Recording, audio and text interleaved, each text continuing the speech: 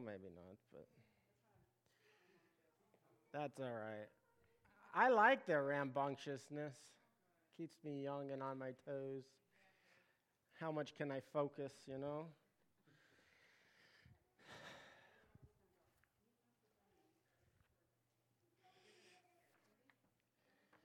You guys want that? Right.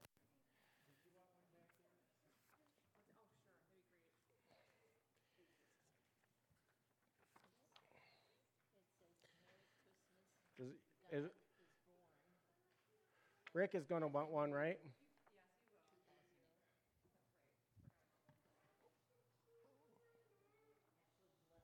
Ginger, do you want one? Genesis, you got one?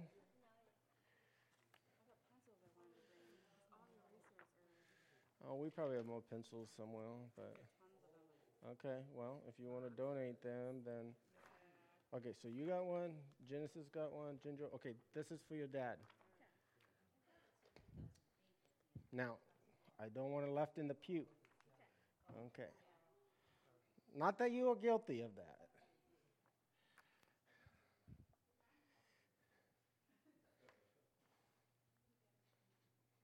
Evening. Oh, it's so good to be here. Oh, I'm doing okay. I've had a crazy day, but well, not so crazy. Uh, went to the, did my study this morning up to the uh, yeah, early afternoon, and then took Philip, Franks to the doctor, and then his doctor's appointment took like forever. So then I was a little anxious about being able to get back here. So yeah, let's yeah, you guys probably got the doctor's appointment syndrome down. Let me silence this.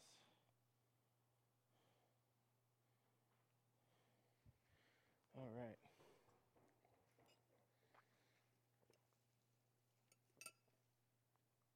Let's pray. Excuse me. Been doing all day, good all day, and then.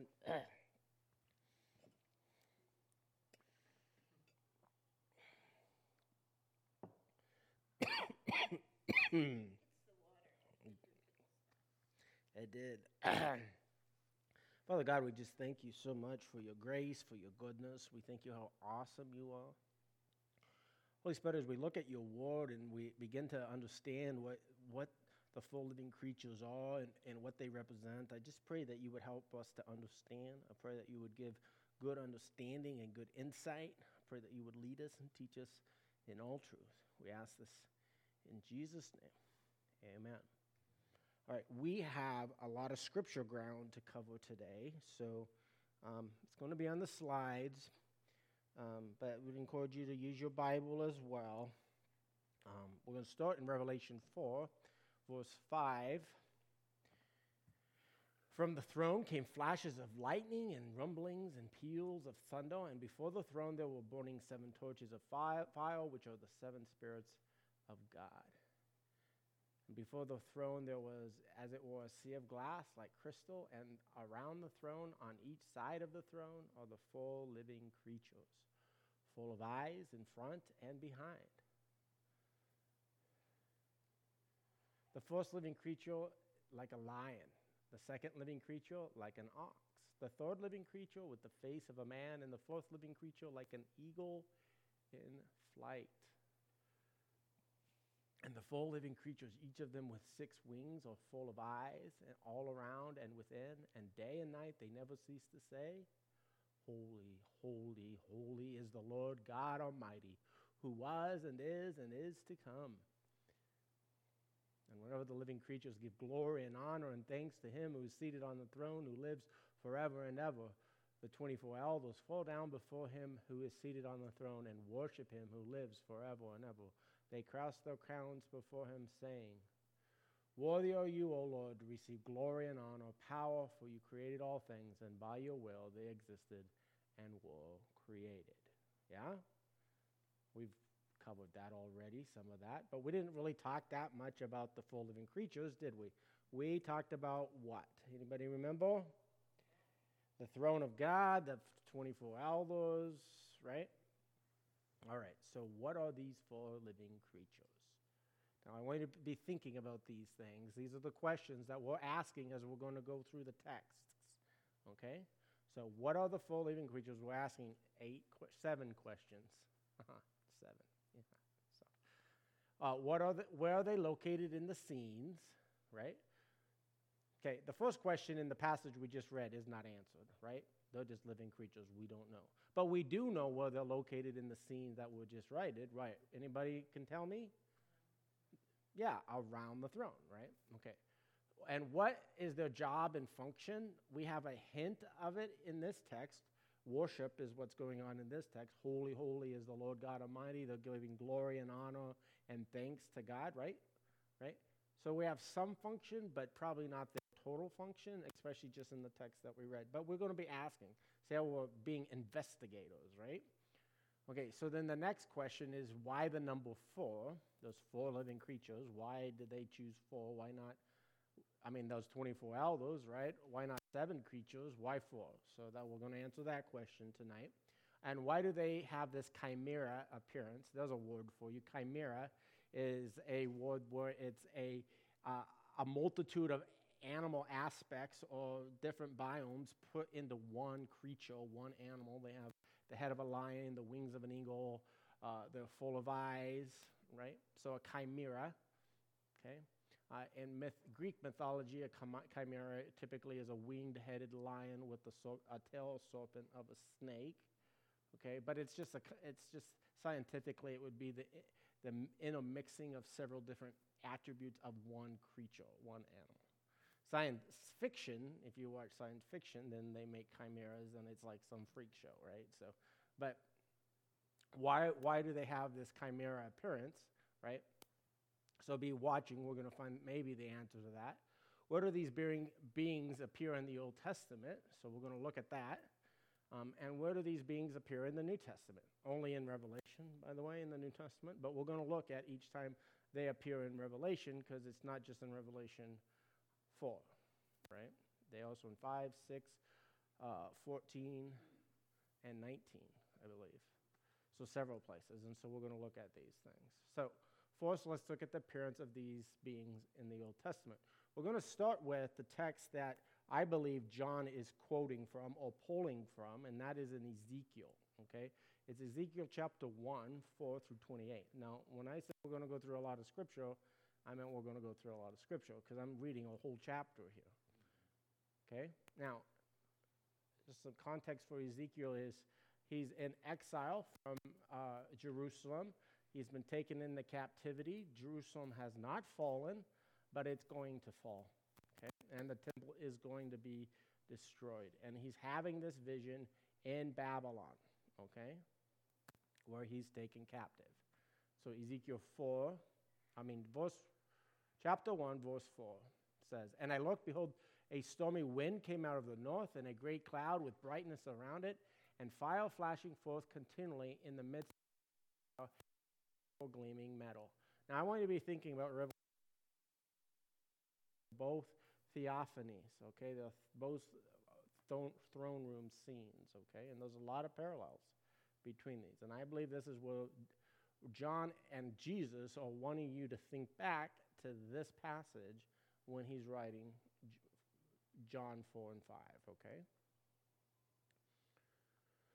"And from the midst of it came likeness of 4 living creatures, and their appearance, they had human likeness. But each had 4 faces, and each of them had 4 wings. Their legs were straight, and the soles of their feet were like the soles of a calf's foot, and they sparkled like burnished bronze.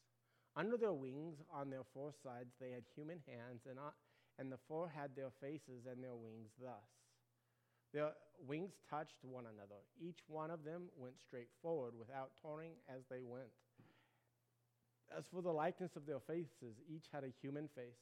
The 4 had the face of a lion on the right side, the 4 had the face of an ox on the left side, and the 4 had the face of an eagle. Such were their faces, and their wings were spread out above. Every creature had 2 wings, each of which touched the wing of another, while two covered their bodies.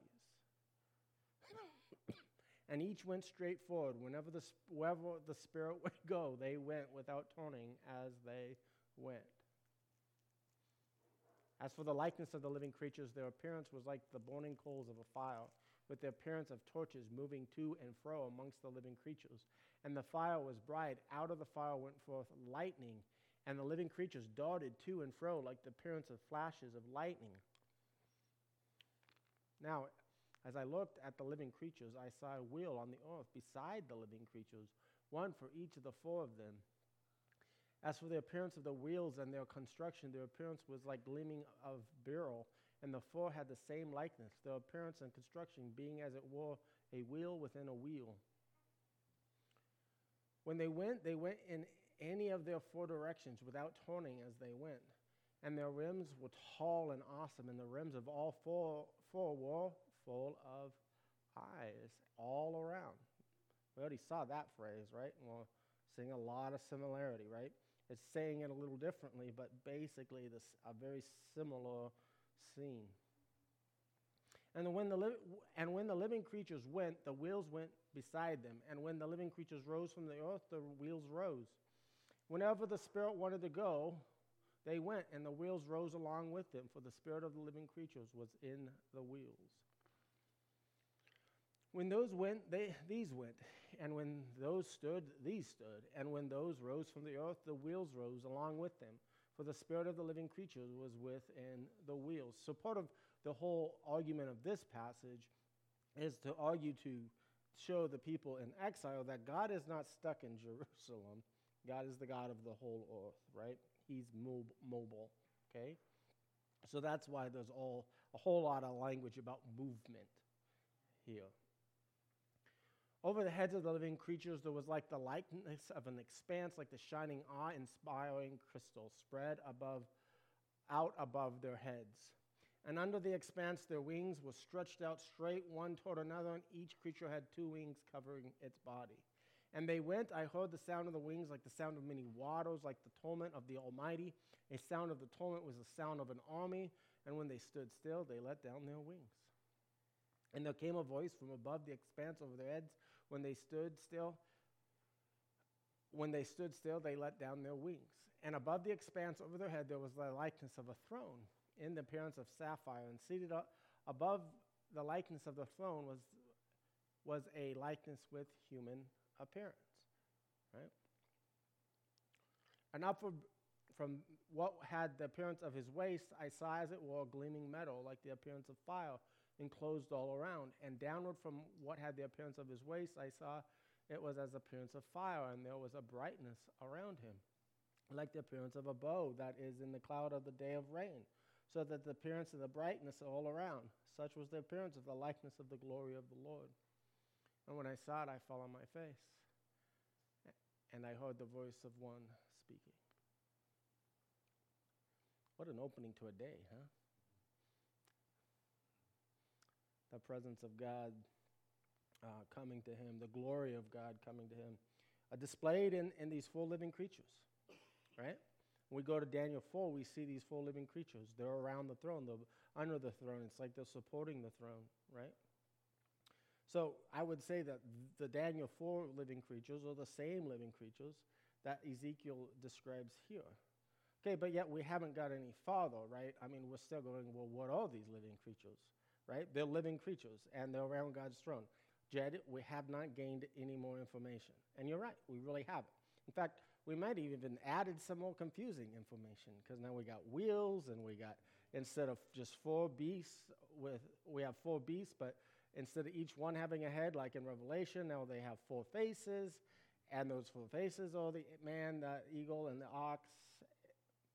The man, the eagle, the lion, the man, the lion, the eagle, and the ox, right?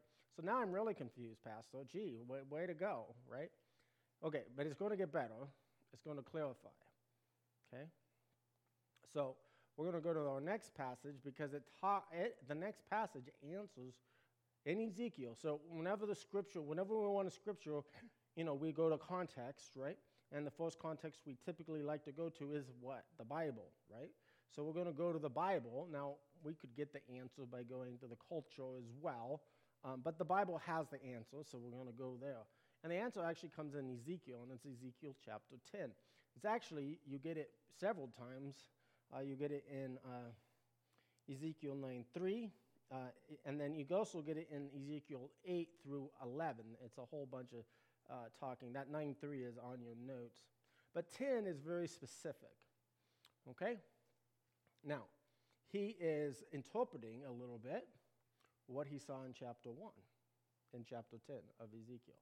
He says in verse 1, "Then I looked, and behold, on the expanse that was over the heads of the cherubim, there appeared above them something like sapphire and appearance like a throne."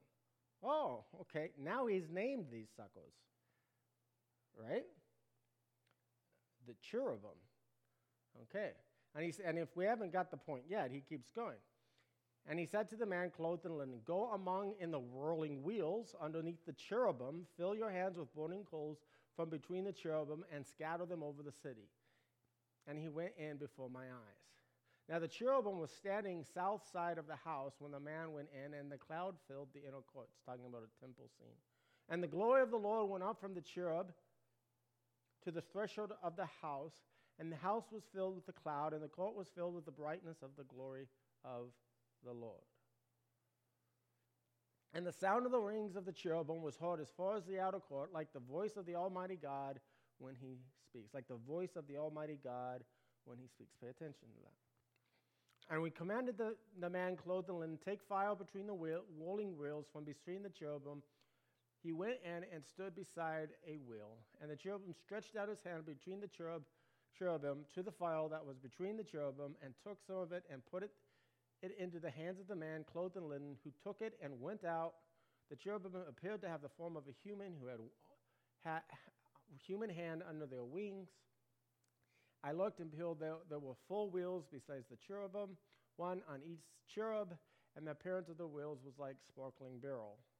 And for their appearance, the 4 had the same likeness as if it were a wheel within a wheel." Very similar, right, to what we just read. When they went in any 4 directions without turning as they went, but in whatever direction the 4-wheel faced, the others followed without turning as they went. And their whole body, their rims and the spokes, their wings and the wheels were full of eyes all around. John makes a very point to make that phrase twice in Revelation 4 and 5. The wheels that the 4 of them had, as for the wheels, they were called in my hearing the whirling wheels. And everyone had 4 faces. The first of the face was the face of the cherub, and the second was the face of the human, and the fourth face was the face of the lion, and the fourth face was the face of an eagle. Cherub's face would be a bull, an ox, in Babylonian, and we'll look at I'll show you some of that. "And the cherub mounted up. These were the living creatures that I saw by the canal." These were the living creatures. So if you really hadn't figured it out yet, he really wants you to know these are the same creatures as in Ezekiel something run. Cherubim, plural. Cherub, singular, 1. So it's not the little guy that has the little tiny wings. No. I'm pretty sure that's Greek mythology, is where that comes from. This is Babylonian mythology. Okay? "And when the cherubim went, the wheels went beside them, and when the cherub lifted up their wings to mount up from the earth, the wheels did not turn from beside them. When they stood still, these stood still, and when they mounted up, these mounted up with them, for the spirit of the living creatures was in them." Excuse me. "Then the glory of the Lord went out from the threshold of the house and stood over the cherubim. And the cherubim lifted up their wings and mounted up from the earth before my eyes, and they went out with the wheels beside them. And they stood at the entrance of the east gate to the house of the Lord, and the glory of Israel the God of Israel was over them. And these were the living creatures that I saw underneath the God of Israel by the Chebar Canal, and I knew that they were cherubim. Each had 4 faces, each had 4 wings. Underneath their wings was the likeness of human hands. And for the likeness of their faces, they were the same faces as those of whose appearance I had seen by the cherubim canal, each one of them went straight forward. Okay? So, answer to the first question, what are these four living creatures? The cherubs. The cherubim. Right? Right? Okay, well then if we know that, then now we can start to look at cherubim in Scripture. Right? And that'll begin to give us some insight. The first instance of cherubim in Scripture is in Genesis, chapter 3, verse 24. Sad. Verse. Man sinned, messed up, and God drove man out of the garden, out of the east of the Garden of Eden. He placed what? Cherubim. Two, probably one on either side of the path or the gate, a flaming sword that turned every way to guard the way to the tree of life, lest man eat of it and live forever, right? But a cherubim. A ferocious-looking creature, really, right? An angel, a being, a spiritual being, right? Even they're called, the translations use creature, and there's a reason for that, and we're going to get into that. But it also could be translated as being, a living being. So it's a spiritual entity, right, that has these different appearances. That's quite frightening. Exodus 25:17 through 22. You shall make the mustard seed of pure gold, 2 cubits, half of it shall be its length, and a cubit and a half its breadth. And you should make 2 cherubim of gold, not little Cupid guys, okay? Of hammered work you shall make them on 2 ends of the mercy seat, and make 1 cherub on one end and 1 cherub on the other end, of one piece with the mercy seat, that you should make a cherubim on its 2 ends. The cherubim shall spread out their wings above, overshadowing the mercy seat with their wings, their faces to one another. Toward the great mercy seat shall the faces of the cherubim be. And you shall put the mercy seat on top of the ark, and in the ark you shall put the testimony which I shall give you. There I will meet with you, and from above the mercy seat, from between the 2 cherubim that are on the ark of the testimony, I will speak with you about what I will give you in commandment of the people of Israel. Right? So it's where God is meeting. It's the meeting place of God. Right? And we know that the tabernacle and the temple are shadows of the heavenly things. Hebrews tells us that, right? All right. So then we're carrying this concept further, right? Psalms 18:10 says, he rode on the cherub and flew. He came swiftly on the wings of the wind, right? So he's riding the cherub like a horse almost, right? Or it could be back to that other where he's on this cool chariot throne thing that's like just flying around, boom, boom, boom, zoom, zoom, right? Psalm 99:1. The Lord reigns, amen. The Lord reigns. To pick up on that. Let his people tremble. He sit enthroned upon the cherubim. Let the earth quake. The Lord, what? Reigns. That's important to put into this, because the cherub were tied into that, in the representing of that, and we'll get into that. O Lord of hosts, God of Israel, enthroned above the cherubim, you are God alone. All of you, all of all the kingdoms of earth, you have made heaven and earth, right? So he's enthroned above the cherubim, right? So now this is super consistent with what's going on in Revelation 4, right? Because he's seated, enthroned above the cherubim. They're below him and around him, right? And the throne is on top of them. These 4 living creatures. Hey, Rick.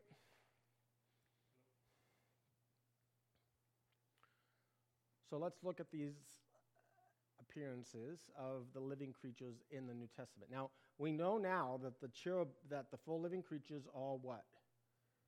Cherubim. And we know cherubims are not naked little flying angels, right?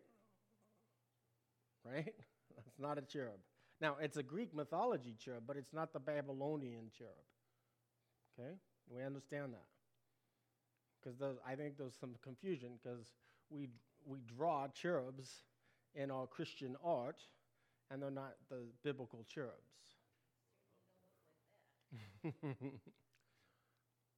Okay, so we already read Revelation 4, 5 through 11, so we're going to skip those instances and we're going to jump to 5. And it says, between the throne and the four living creatures, among the elders, I saw a lamb standing as though it had been slain, with 7 horns, with 7 eyes, which are the 7 spirits of God sent in all the earth. Right, so we have the throne and the four living creatures, and the lamb is amongst them. Right? And when he had taken, 5:8 says, and when he had taken the scroll, the four living creatures and the 24 elders fell down before the Lamb, each holding a harp and golden bowls full of incense, which are the prayers of the saints. So the four living creatures, we see them falling down before the Lamb. They do not have a harp, and they do not have a bowl of incense.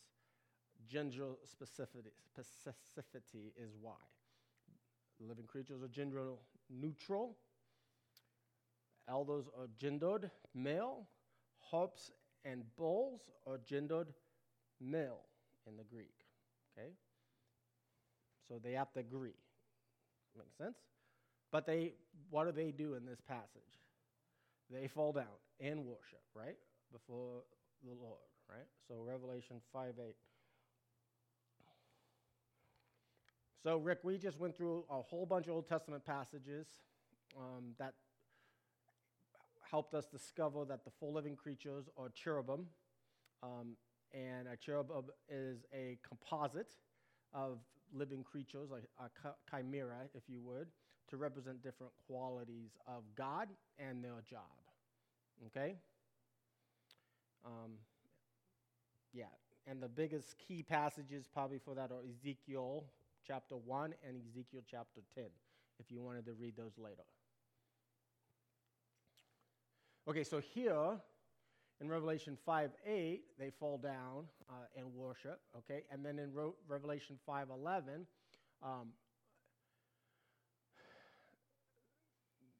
they're around the throne, right, with the elders and with the myriads and myriads, not mermaids, but myriads of thousands and thousands of angels, right? And they're all worshiping the throne. And then we jump to 5:14. And the four living creatures are saying, amen, so be it, right? In agreement of worship of God, right? Then they have a little different role. We find out the Lamb is able to open the seals, right? And then 6, we come into the seals of justice, as I called them on Sunday, the 7 seals of the Lamb. And the Lamb is opening the seals.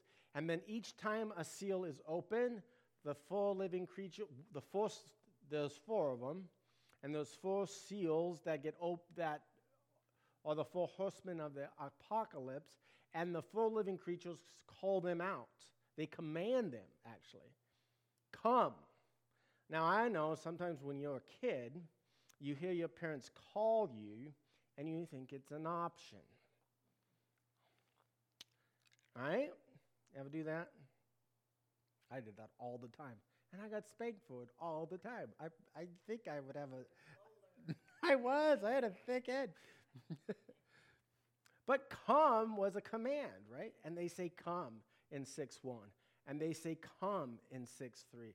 And they say come in 6:5, right? The first one, the second one, the third one, and the fourth one says come, right?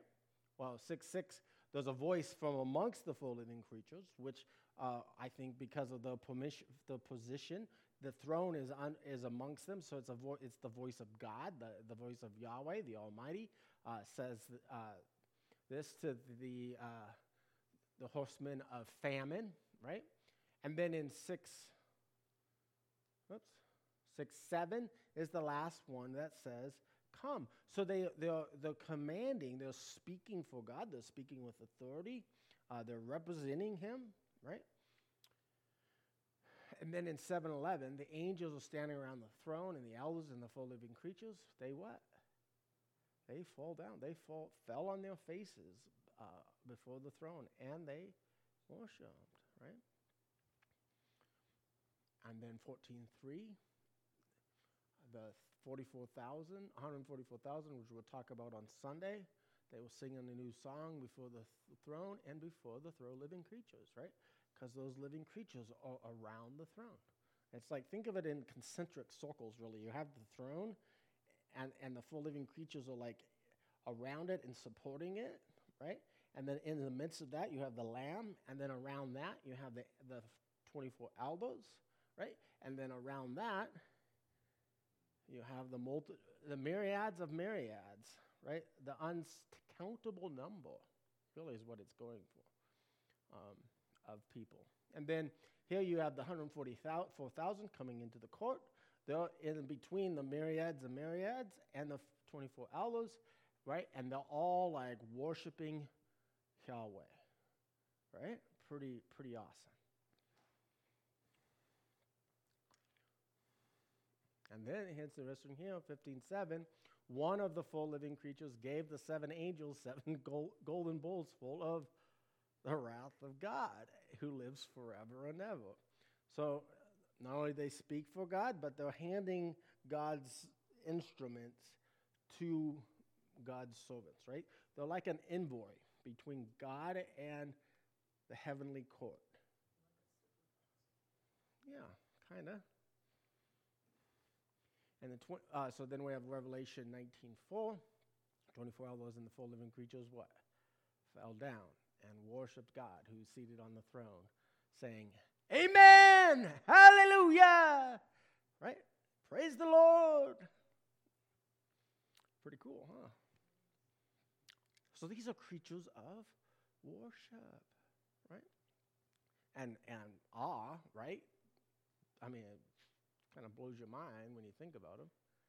So what are these four living creatures? Here's some examples. I don't know. Yeah, you can see that. Babylonian throne guardians or Babylonian cherub. This one on the bottom right-hand side, you can go see at the Oriental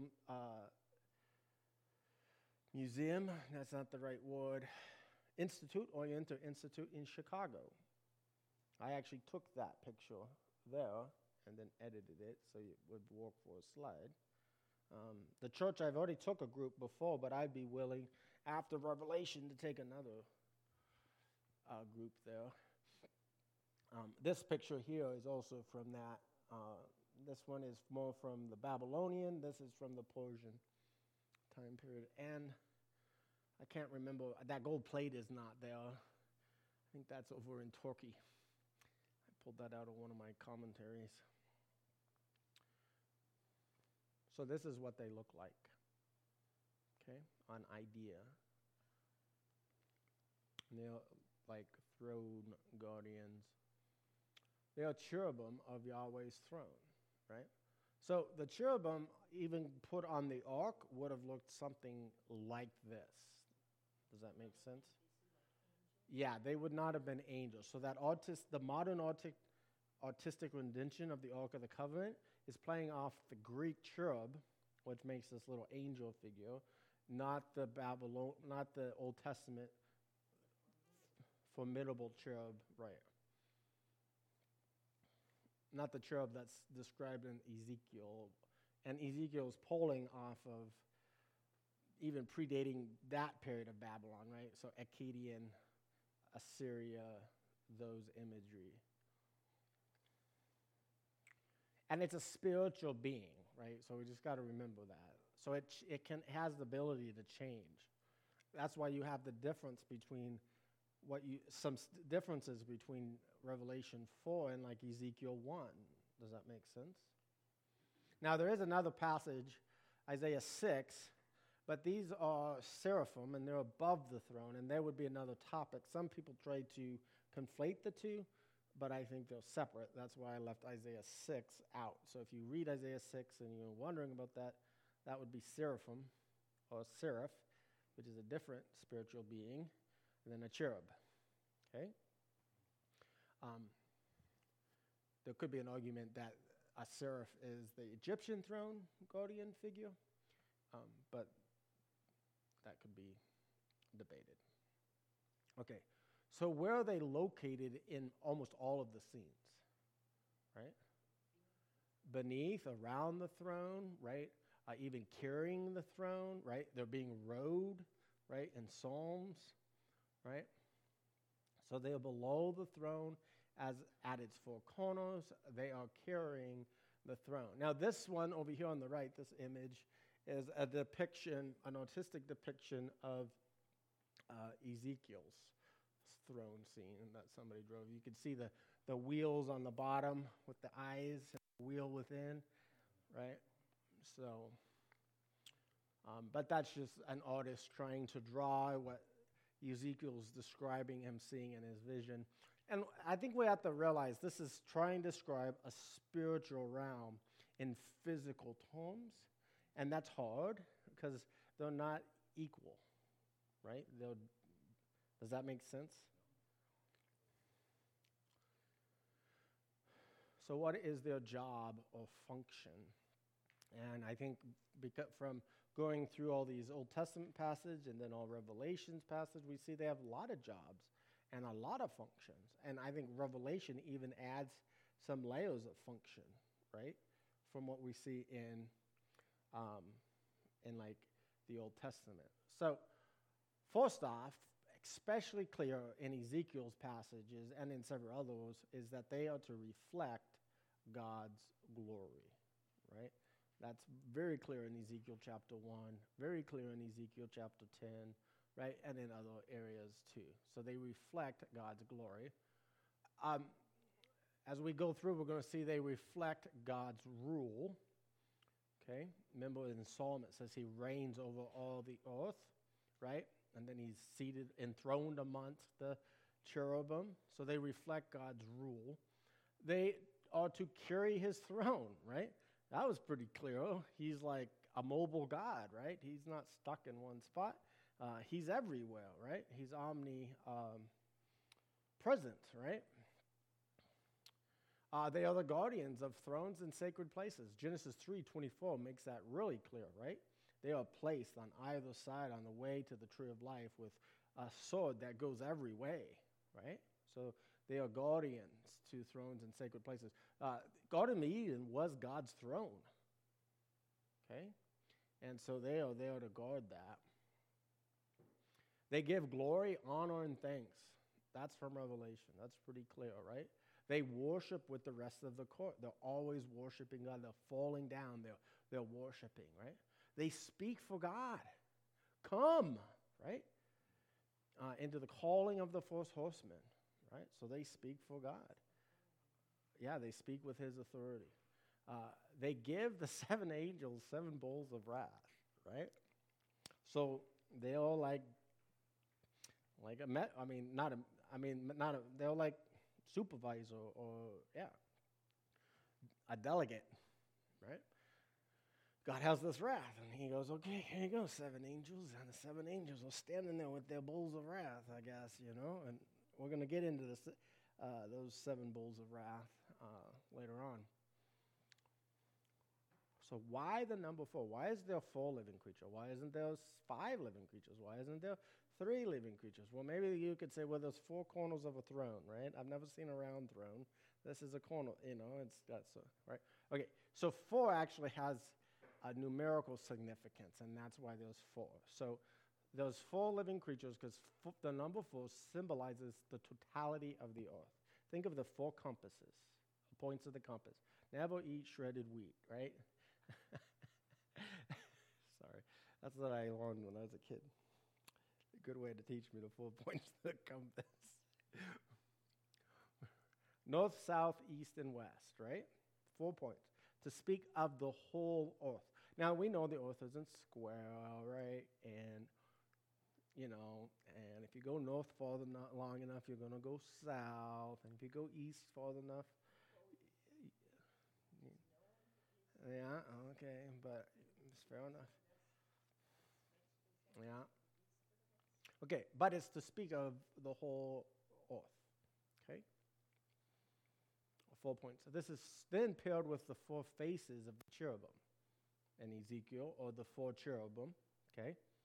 And that speaks of God's ultimate rule over the earth. Okay? So that's why there's four. And because there's numerical significance to that number. So why do they have this chimera appearance? Right? Why do they have four wings and eyes all around and heads like lions and in flight like an eagle and the face of a man and the face of the ox? What is with all this? Why? The appearance of their faces represents God's created order, which he rules over. Okay? So think about this. This is from Background Commentary, Volume 4. But humankind is the head of all creation and noted for his intelligence. So the face of the human. The lion is the chief of all the wild animals and noted for his ferocity. The ox is the chief of all the domesticated animals and noted for his strength. The eagle is the chief of all the birds of the air and noted for his freedom. Now, the only thing I could say was, well, what about the fish of the sea? I mean, but I guess I can't have everything. They wanted four. Does that make sense? So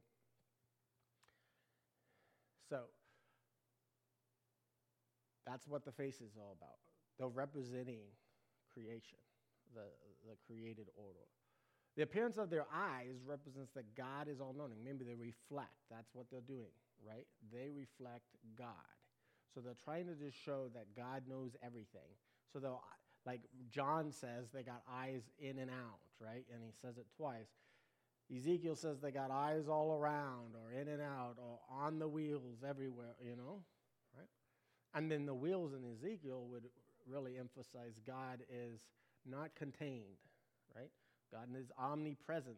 He's everywhere, okay? Because they can go any direction without turning, meaning they're already there. So what should we take away from all this? I just gave you a whole bunch of academic stuff about cherubs. What are we going to take away? Well, for me, the cherubs still wonder and awe, and even a little confusion, right? I can't explain it all.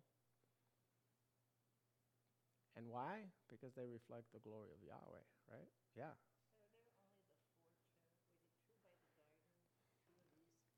No. I think there's a lot. Well, I think there's something more than four, but I don't know that for sure.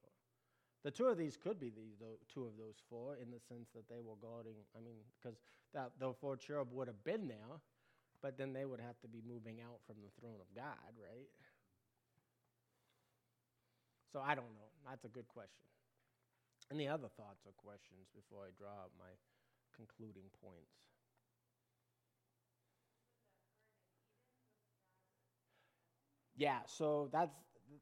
So garden imagery, paradise imagery, especially in the Old Testament, is imagery of a king's throne. So like Babylon is even known as the hanging gardens or the floating gardens. It was one of the wonders of the world. So the Garden of Eden is definitely shown as God's throne. The Eden was the intermingling of the supernatural realm and the physical realm, and God's throne was in the midst of that. Just like it'll be when the New Jerusalem comes down from heaven and comes to the new heaven and the new earth. That'll be God's throne, and there'll be that intermingling. I don't know what the cherub. Like I said, so we're talking about this intermingling of supernatural and physical. So there will be cherubim, and they will be awesome. And they will probably have some kind of chimera appearance because of the symbolism in which that carries. Does that make sense?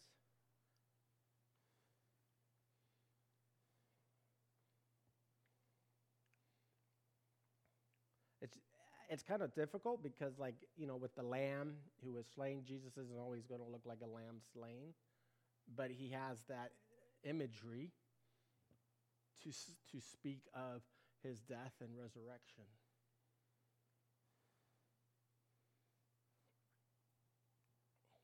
But I would say these guys are always like this. Like Jesus may not always be a lamb slain because he's doing that for imagery, and Jesus is ontological. That's a big word. Naturally, he became flesh and he dwelt among us and he has a body. So he's embodied. These creatures are not embodied in that same sense as we are. They're spiritual beings. So they have the ability to change their appearance. Does that make sense? And that might be why they don't look the same yeah, they can change. So that's why they don't look exactly the same in Revelation 4 as they did in Ezekiel 1. But they have a lot of similarities. They're the same creatures, but they can change their appearance. And they don't, obviously in this case, they didn't change it drastically, but they changed it to communicate what they were trying to fit their audience and what they were trying to reflect about God. Does that make sense? Because I think their main job is to show God's glory and to reflect God. And they have a job of protecting God. Not that God needs protecting, but God likes to give people jobs. If you haven't figured that out, because God doesn't need anybody to do anything, right? But he is a relational, communal God, and he likes to give people jobs. And so one of their jobs is to protect the throne, or to protect, like the Garden of Eden, right?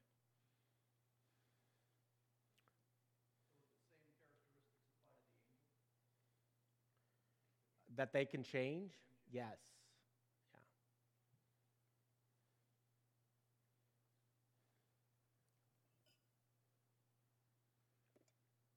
Yeah.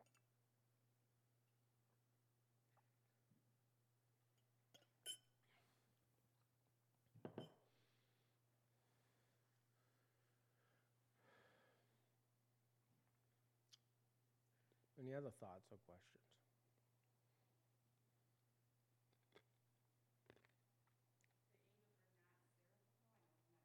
Oh, yeah. So I'm sorry. I really should have just left that out. So in Isaiah 6, in fact, let me just go there and I'll read it.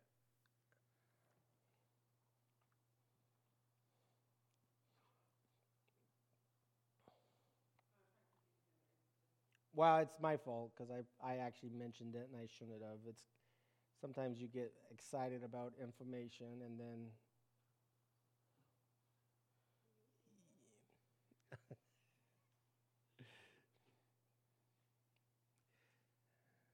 no, I don't do that. Okay, so Isaiah, it's another theophany. It's another throne scene in Isaiah 6:1. In the year of King Uzziah died, I saw the Lord sitting on a throne. So that we've got similarities. High and lifted up, and in the train of his robe filled the temple. So this is a scene of God seated on his throne above the temple. This is a very much a Solomon's temple scene, okay? And above him, now this is why I left this out, is because it says, above him stood the seraphim. Okay, so that would be a different angel category, not the cherubim, but these are seraphim. Each had 6 wings, and 2 covered his face, with 2 he covered his feet, and 2 he flew.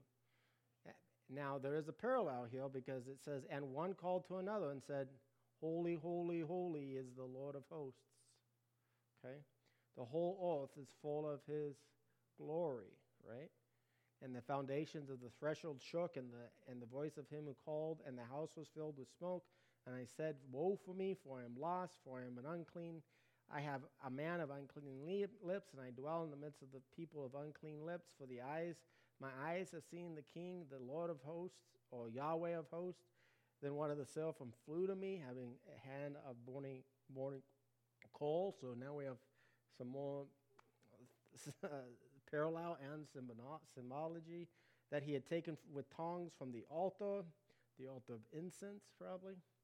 And he touched my mouth and said, behold, this has touched your lips. Your guilt is taken away and your sins are atoned for. So I didn't bring them up because mainly their location is different. They were above the throne, and the cherubim are below the throne. Now, and you can trace seraphim through Scripture, and they do show up in Isaiah and some other passages, and they do not look like these. They're fiery serpents. And if you want, I could do a study for you on seraphim. A really good book would be Angels by Dr. Michael Heiser. That would just really break down all the angel language used in Scripture and what's meant. And it's a technical book, moderately technical. But yeah, Angels by Michael Heiser. It go all the language stuff. But I think seraphim are different. Now, there is an argument that they are the same because seraphim is a form of Egyptian throne guardian. And that's what throne guardian, like the cherubim guard the path to the tree of life, to the throne of God. So seraphim in Egyptian mythology or Egyptian understanding, the seraphim are the ones that guard the Egyptian thrones, like Pharaoh's throne, yes, or the Egyptian gods' thrones.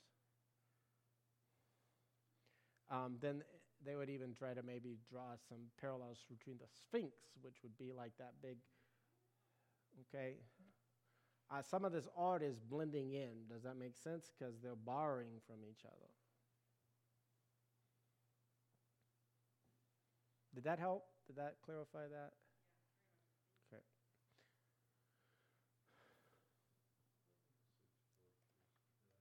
Hmm?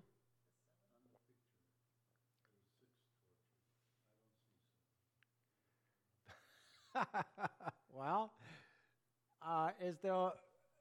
there was a torch right in the middle. It's just kind of broke up because John is standing in front of it. So you got flame coming out of John's head. So right here, see the flame? Yeah. Well, it's not, I mean, when you first glance, the 6 torches are very prominent, yeah. Now, it's 6 torches, but it could also be, 7 torches, but it could also be 7 lamps, right? And then what are the 7 lamps? We're going to do a little review here real quick since you brought that up. What are 7 lamps? Remember, we did study on that. You guys were all here. The lampstands are the angels of the churches, but the lamp on top of it is who? Okay, that was an option. That wasn't the one I put forward, but it was the Spirit, Holy Spirit. It's the 7-fold aspects of the Holy Spirit. So, what's that? Is that what she said? Good job, Genesis. Okay.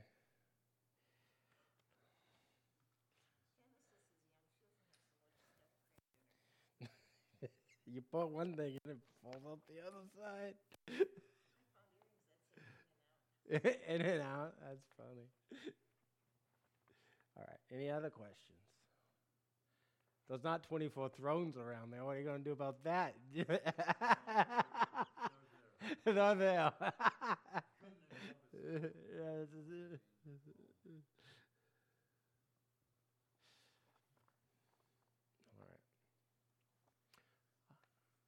So their main job is for reflecting God's glory. So in light of this, we should remember how great Yahweh is.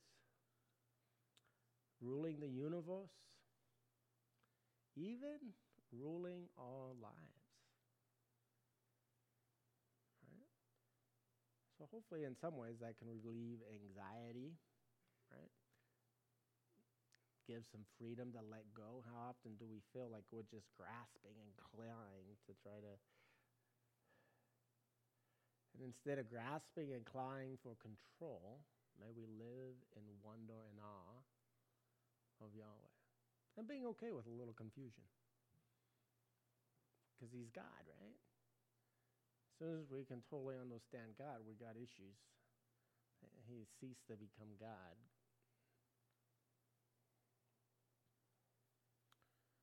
All right. What do you want to take away? That's what I'm taking away, and that's what I'm telling you to take away. But what are you taking away?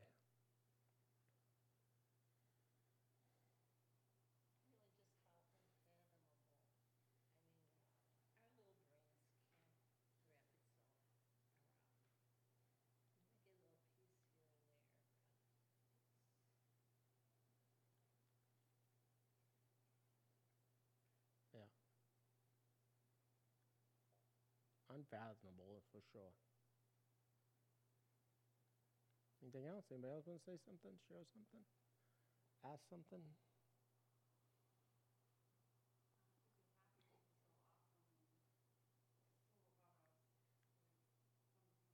Yeah.